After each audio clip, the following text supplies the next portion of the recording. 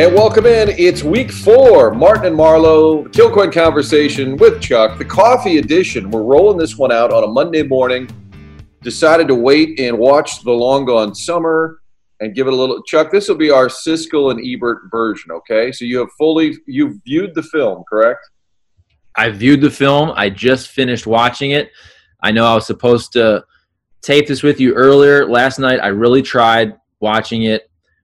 My wife and I watched the show Billions, though, so we have to watch that first because she loves it, and I want a nice, happy household. So we watched that first, and then I tried watching Long Gone Summer last night. I watched probably 30 minutes. Unfortunately, fell asleep, but picked it up this morning, and I watched it, and I had nothing else to do, so I focused on it, and I got some good takes. All right. The great thing about this particular episode is it's going to be baseball heavy, which is weird because there's no baseball going on.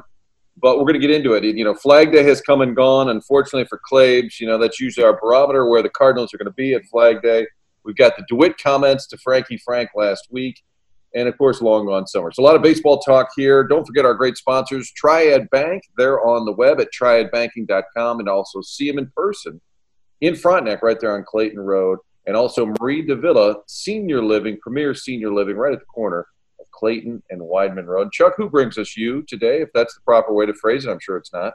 Sure. As always, Corner Butcher in Fenton, one of my favorite spots. You got St. Louis Lawn Care. They do a great job on my yard, have for 3 years.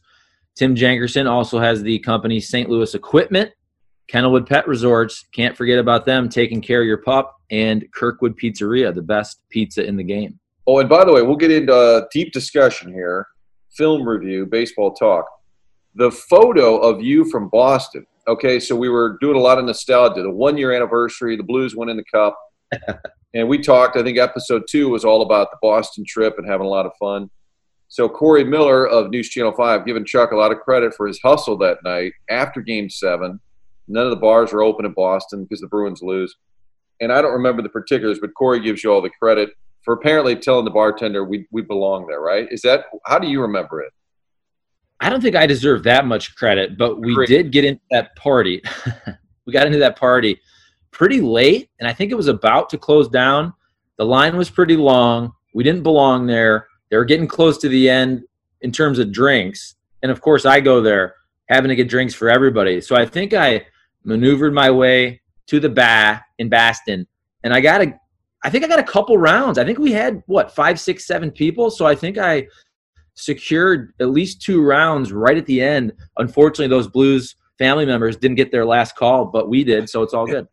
So I was going through photos from that, from the whole Boston trip. Dave Sharp and I, a bunch of pictures when we were on the boat. And then I was trying to be funny and reply to Corey's tweet, and the picture of you passed out is actually from the night before Game 7. Oh, see, fake news, no, typical fake but news. It fit my narrative that we had been partying all night and you passed out. But I remember taking the picture at the time, and it was probably like 2 or 3 a.m. the night before.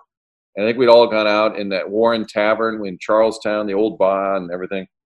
And I was telling a story. You and I were talking, and I was telling a story, and you fell asleep.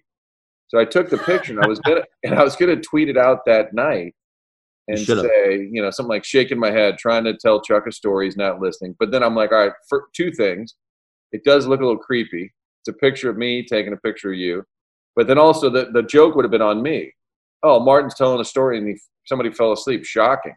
Couldn't shut up. Anyway, so that picture was still in there. So I said, this is the perfect time to use it. And it's creepy. And, okay, so I didn't know it was from the night before. Let's be fair, though. I'm sure we had a couple drinks the night before. I wouldn't have passed out, though, because I didn't drink that much the night before. I'm sure we had – fell asleep. I'm sure we had one – I'm sure we had 1 to 4 drinks probably, but we're both big guys. That's like for a normal person, that's like 1 drink. But, yes, after they won, I think we did get after it pretty good that night. Yeah, they were jumbos, I believe. All right, back to the so that's the story of the photo. Back to the main discussion here. First of all, I love the nostalgia because in the summer of 98, I'd only been at Channel 2 for 1 year. In fact, the summer of 97, I came here in July. McGwire came here in July of 97. And I was a reporter, and I was down there every day. And the demands McGwire knows all about this, but every station thought they had a right to a really good McGwire interview, like every day.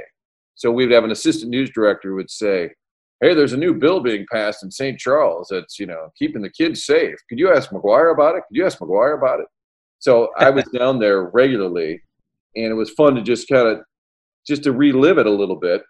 I think the criticism that I've seen online is about the steroids kind of being buried or doing it at the end. My theory on this, and I interviewed A.J. Schnock, who's the local guy, Edwardsville, who was the filmmaker. But when I interviewed him, I had not seen in advance of the show. I think he put it towards the end strategically. I think what he was doing was reliving that summer, reliving that moment, and how we experienced it. The buildup, the tension, the excitement. And then, oh, by the way, we find out after the fact that it was tainted. I think he didn't start with that or put it in the middle because I think he was trying to give you the real life experience. Let's say you were a little kid and didn't know. You would have experienced an entire summer, and then at the end would have been like, no, wait a minute. What was going on? Was there some steroid use? That's my gut as to why it came so late. Yeah, I agree with you. And I also had the benefit of basically, because I didn't finish it last night, I woke up and I start reading Twitter and I see all the criticism that there wasn't enough PED talk. And then I watch it and I feel like the last about 20% was about the steroids element of 98.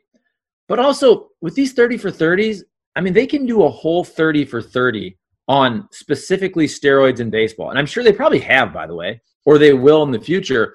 But I agree with you because when we lived through 1998, and I was 16 years old, we didn't know about the steroids era. We heard about the andro that season, I remember. I remember that as a kid because I'm 16, and supplements were so big back then. People were taking creatine. I mean, I was in high school, and I knew people were taking steroids that played football and wrestlers at my high school. But you didn't really think about it, which is funny when you look back because Mark McGwire had basically basketball muscles on his forearm, bicep, and shoulder. But I agree with you because this documentary was specifically about remembering the fun of 1998.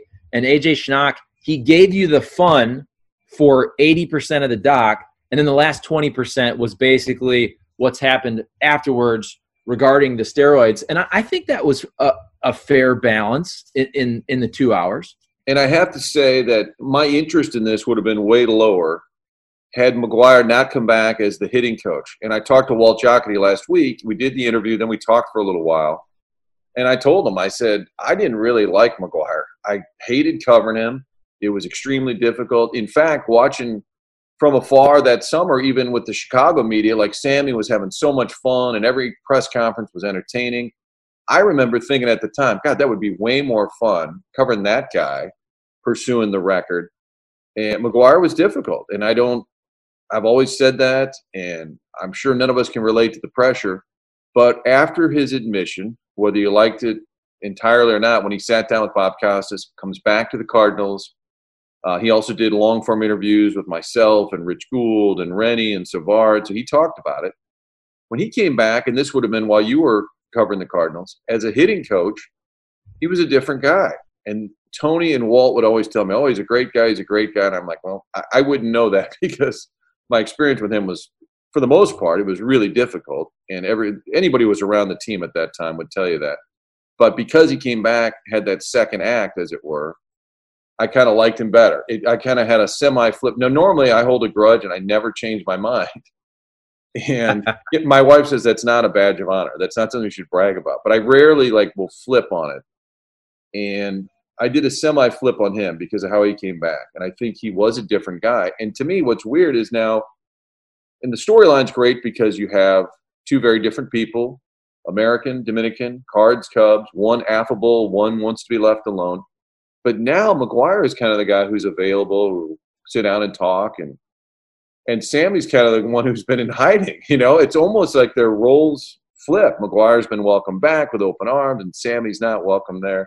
So there's a million storylines that make it a great story to tell. But here are my random. I'm going to give you my randoms, and you give me some of your favorite parts. All right. Did you notice Karl Malone watching batting practice? Did you see that part with Karl Malone? And I'm like, it almost goes without mention. I will never get tired of seeing Harry Carey's earpiece because it's ginormous. You know, Harry's got this. I mean, somebody could have found a better fitting earpiece. I love seeing that. George Will has to be one of the few people that you can chyron and put the graphic under his name. And it says baseball historian, political commentator. How many people are baseball historian, political commentator? And then my other favorites were seeing longtime employees, C.J. Cherry, who was the traveling secretary for years, Joe Walsh, the team's head of security for many years, seeing those guys in there. Love that. What was your favorite part? Okay. Well, I'll get to my favorite in 1 second. I loved also seeing Brian Bartow, Cards PR guy, a young Brian Bartow back in 1998. This is going to be very random, and it probably won't be entertaining to anyone listening except for you. But I laughed out loud because we joke all the time about in 2011, David Freese hits the triple. We are in the media room. And just so everybody knows, I mean, I'm rooting for the Cardinals because I live in St. Louis. But I'm not a Cardinals fan growing up. So when David Freese hit that, it wasn't Charlie the Cardinals fan reacting. It was Charlie the sports fan and just sense of a moment going, oh my fucking God, this is amazing. So when David Freese hit that triple, I stood up in the media room and I said something. I couldn't believe it. And of course, Katie Feeney, what was she, the media rep for the National League? Yeah, she obviously was, like a PR person for the league. Yes. And she conducted, and as long as I was around the Cardinals every playoff, she would conduct and sort of host all of the press conferences. Right, and she had the famous bonnet. So she kind of shushed me. She kind of put me in my place, which I always thought was funny, and I would make little jokes. R.I.P., great woman. But that moment, it always kind of bothered me that she shushed me during David Freese 2011. So in the doc, there was a scene where McGwire and Sosa are on the golf cart or on the cart, basically going to the group press conference. And you see Sosa walk up and you see McGwire walk up, and you can hear this on the boom mic. A younger Katie Feeney says something along the lines to Mark McGwire of, if you want to keep it short. And I just started laughing because here's the biggest story on earth. The biggest story on earth is 1998, the home run chase, where everybody in the world is talking about it. And the same woman that shushed me years later was telling Mark McGwire during this amazing joint press conference to keep it short. I just could not stop laughing when I saw that. I understand other people might not think it's funny, but with my experience, I couldn't not just roll laughing. But doesn't that also speak to baseball, like not getting it? Like, yes. From a league standpoint, saying, hey, we got to milk this as best we can instead of saying, let's keep it short. I thought you were going to go with – I thought your favorite part was going to be Straubinger. Like leading off, a friend of the show, Brad Straubinger, who had his own show. I mean, he was ahead of his time with his own media empire, Sports Talk Weekly. And nobody dusts off their own – or maybe J.C. Corcoran dusts off his own interviews more often. But Brad is always into his own archive. We need to get him on the show to find out how did he end up in this thing? He must have submitted the footage and said, but anyway, Brad Straubinger, early presence in the film. Can I say too, is Brad Straubinger like sneaky 55 years old? I mean, I see these videos. He must have been doing these when he was 16. He was really young doing this stuff. But he put an interview on social media the other day. He's interviewing Mickey Mantle. I believe it was 1994. I'm thinking to myself, Mickey Mantle looks so healthy there. I look it up, and he unfortunately passed away in 95. And I'm thinking to myself, because I'm 38 now, how old is Brad Straubinger? He must be like 52, but he looks 35. I think he kind of had the Graham Benzinger early start, like in high school. And I think they were like card shows in town. So he would go and get Johnny Bench and get yelled at, or Mickey Mantle. But great to see Brad early on. Anytime I can hear and see Jack Buck, I love that. I will never understand in documentaries why the filmmakers are not mic'd. Because they ask questions, and it's almost like a style that they refuse to be. And at times they have to put the words on the screen because you can't hear the question. Yeah. And I think their goal is to not be part of it. Like they just want the answers to speak for themselves. but there are times they have to use the question. And I never understand that. And it's not AJ alone. They all do this where the person off camera asking the questions doesn't have a microphone on. Does that ever make sense? I tweeted about that during The Last Dance, and the fact that you always have to put the subtitles up. I feel like this one was actually better. Maybe they had a better microphone on the camera, but I feel like I heard AJ Schnock, if he was asking all those questions, much better. And one more thing, too, about kind of my favorite or most memorable part is I felt sorry for Sammy Sosa because when I saw that video again, I'm 16 when I'm watching this, I kind of forgot how much fun he was. Just running around, smiling, making jokes. Everybody knows what happened afterwards with the cork bat, and he left the field early the one year. I mean, isn't it crazy? We're such a forgiving society that Sammy Sosa can't go back to Wrigley Field and get his standing ovation. I mean, all these guys did steroids. I'm not saying it was right, but we've forgiven all these guys. And I think the fact that Mark McGwire did have his second act, he gave back to the game as a coach. He certainly didn't need the money. And he's been more basically coming clean more so and saying what he did. I mean, even Sammy Sosa kind of shrugging his shoulders at the end, like, huh? Everybody did it. It was kind of funny, but it's like, really, you're not going to let Sammy Sosa back to Wrigley Field when he basically helped bring baseball back? Isn't that stupid? Yeah, I texted a Chicago friend last night who watched it, and he loves the Cubs. And I said, just let Sammy come back. And he said, he's a clown. No need. And I'm like, I think they're really split in Chicago. Personally, I think it'd be fun. And the guy was an ambassador for the game. Remember him even after 9/11 sprinting to right field with the flag? Yes. You know, he certainly made that race. If it had been just McGwire or even McGwire Griffey, it wouldn't have been the same. And it's worth noting how many people said it's going to be McGwire or Griffey's going to break that record. So I went back and looked. Sammy the year before hit 36. So nobody had it on the radar. McGwire hit 58 in his combo season of Oakland, St. Louis, and Sammy hit 36. So, and people who say they're a bunch of cheaters, I'll never respect them. I wouldn't argue with that either. That's fine. I have no problem with that. But the game really was sort of a gym juicing mentality. And not that everybody did it, but it doesn't undo the script that played out. You still, to McGwire's credit, you still had to hit that home run on that night if you wanted it in St. Louis with the Maris family there. Fox picks up a Tuesday night game and televises it nationally. I think the ESPN game on that Labor Day is still the highest rated ESPN baseball game they've ever had. And McGwire homered to get 61. The next day he hit 62. You still, despite whatever juicing was going on, you still had to hit the damn ball. And I remember on 62, I was in the Cubs locker room and I interviewed Traxel as part of the media scrum. And he just wasn't giving us anything. And he's in the documentary for those who haven't seen it. So he obviously is tied to history, which was sort of my thought that night. You're forever linked to history. And I said, well, is there anything cool about being part of history? He turned into, there's nothing cool about giving up a home run, okay? Like, I think he's still a little pissed that he's associated with it. But sometimes you got to ask a stupid question to get an answer. McGwire was so difficult to drag stuff out of. And he took Billy Wagner. It was a walk-off. And he hit it into, he almost hit it out of the damn stadium. He just crushed it. It was a Saturday day game. And I remember being in the locker room that day, and he's just not giving us anything. And I said, so when you hit first base, are you giddy at all? And it was like the wussiest question ever. He turned. I wish I could find the clip. Somebody's got it. He said, giddy? I don't turn giddy.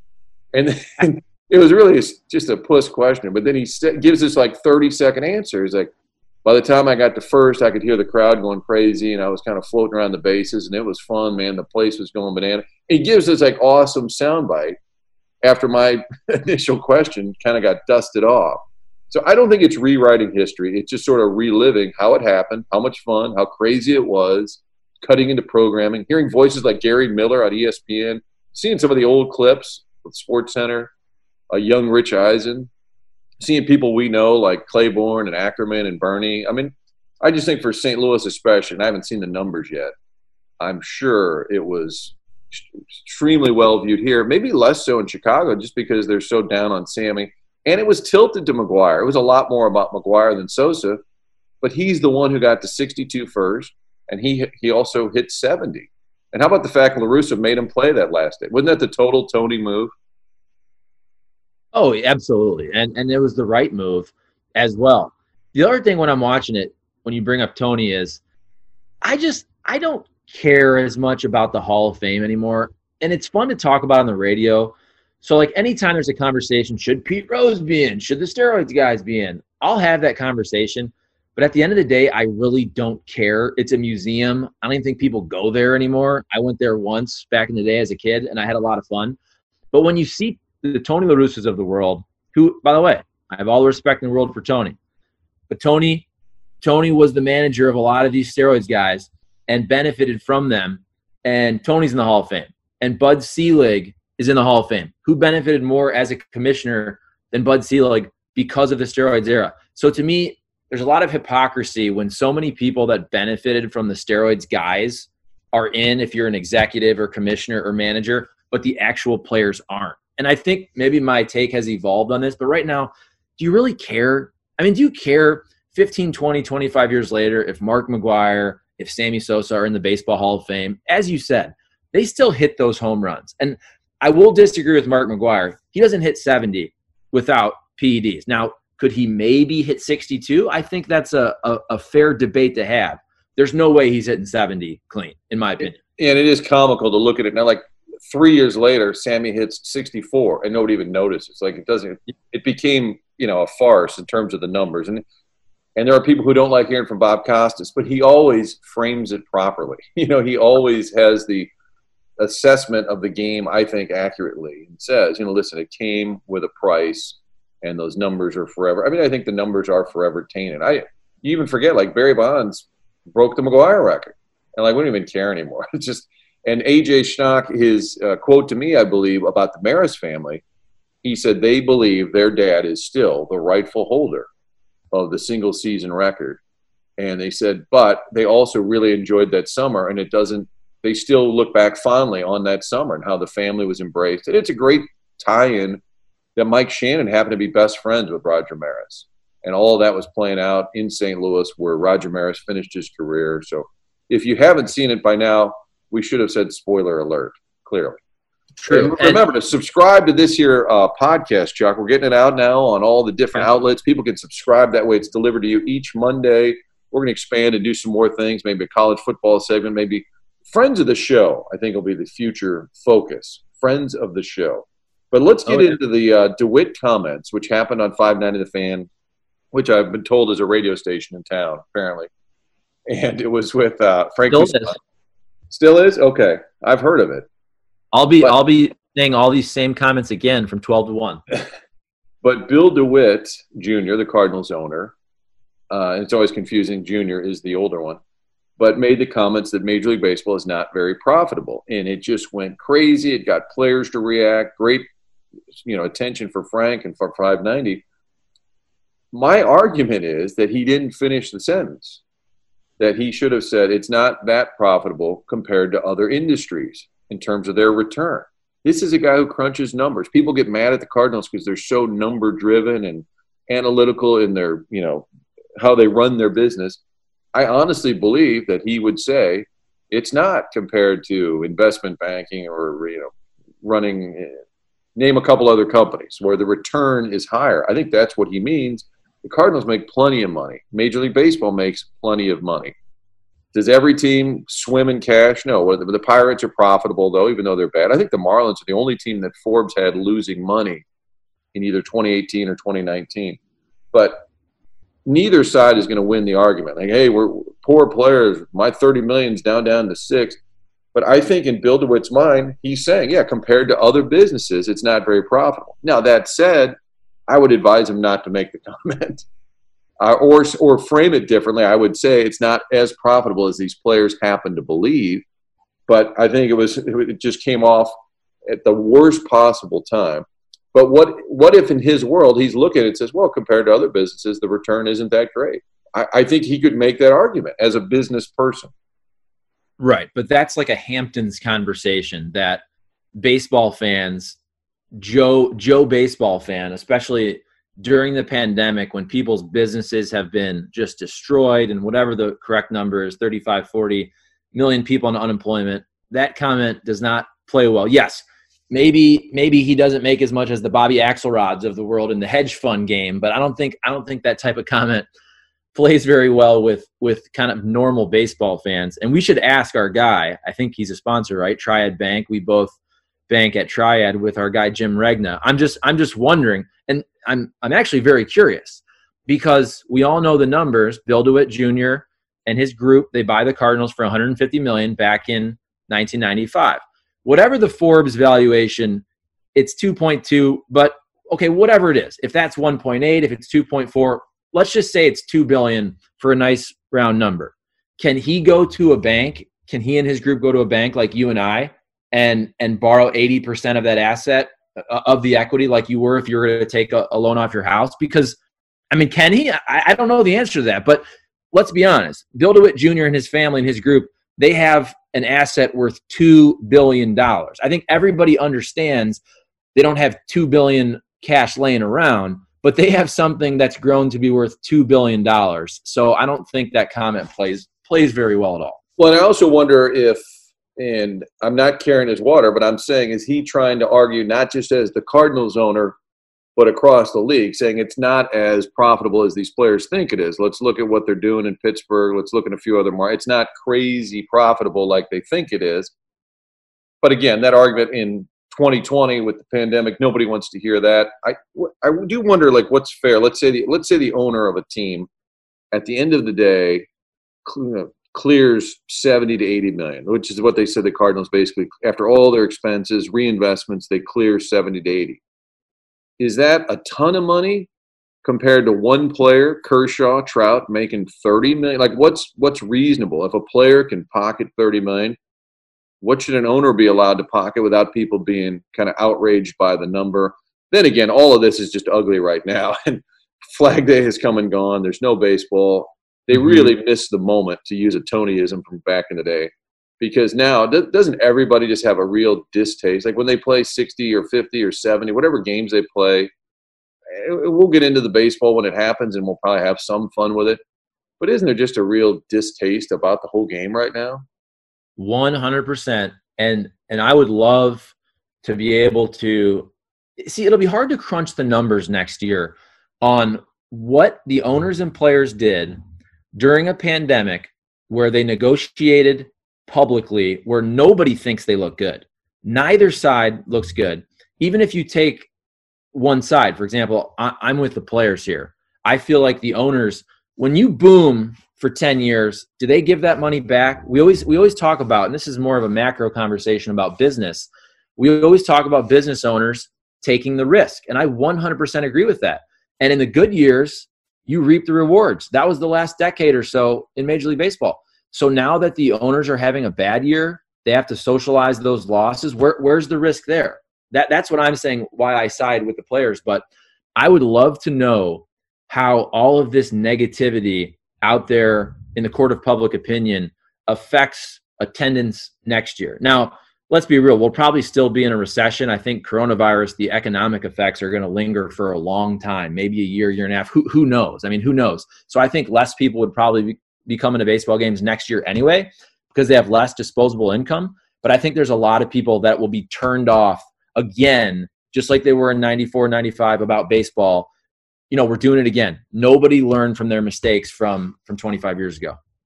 Chuck, it's been fun. I think we passed the 20-minute rule because everything in St. Louis takes 20 minutes. Well, this took a little bit longer. So hopefully people enjoyed the ride. You can also email the show, martinandmarlow@gmail.com. martinandmarlow@gmail.com. Look for new episodes every Monday. We'll be adding guests to the format, and I think Brad Strominger, he may have to be the first guest by his own request, but also his appearance in Long Gone Summer. I want to get into, at some point, with this DeWitt comments, the baseball animosity, we got to do a deep dive into Jack Flaherty. And you and I have talked about this, how outspoken he is. And isn't it going to be interesting where Cardinal fans don't really typically want players who are too outspoken? You know, you can get the Tommy Pham treatment where they'll pack your bags quickly, and Flaherty's not going to go quietly. I can't wait to discuss. Chuck, great conversation, buddy. We'll do it again. All right, buddy.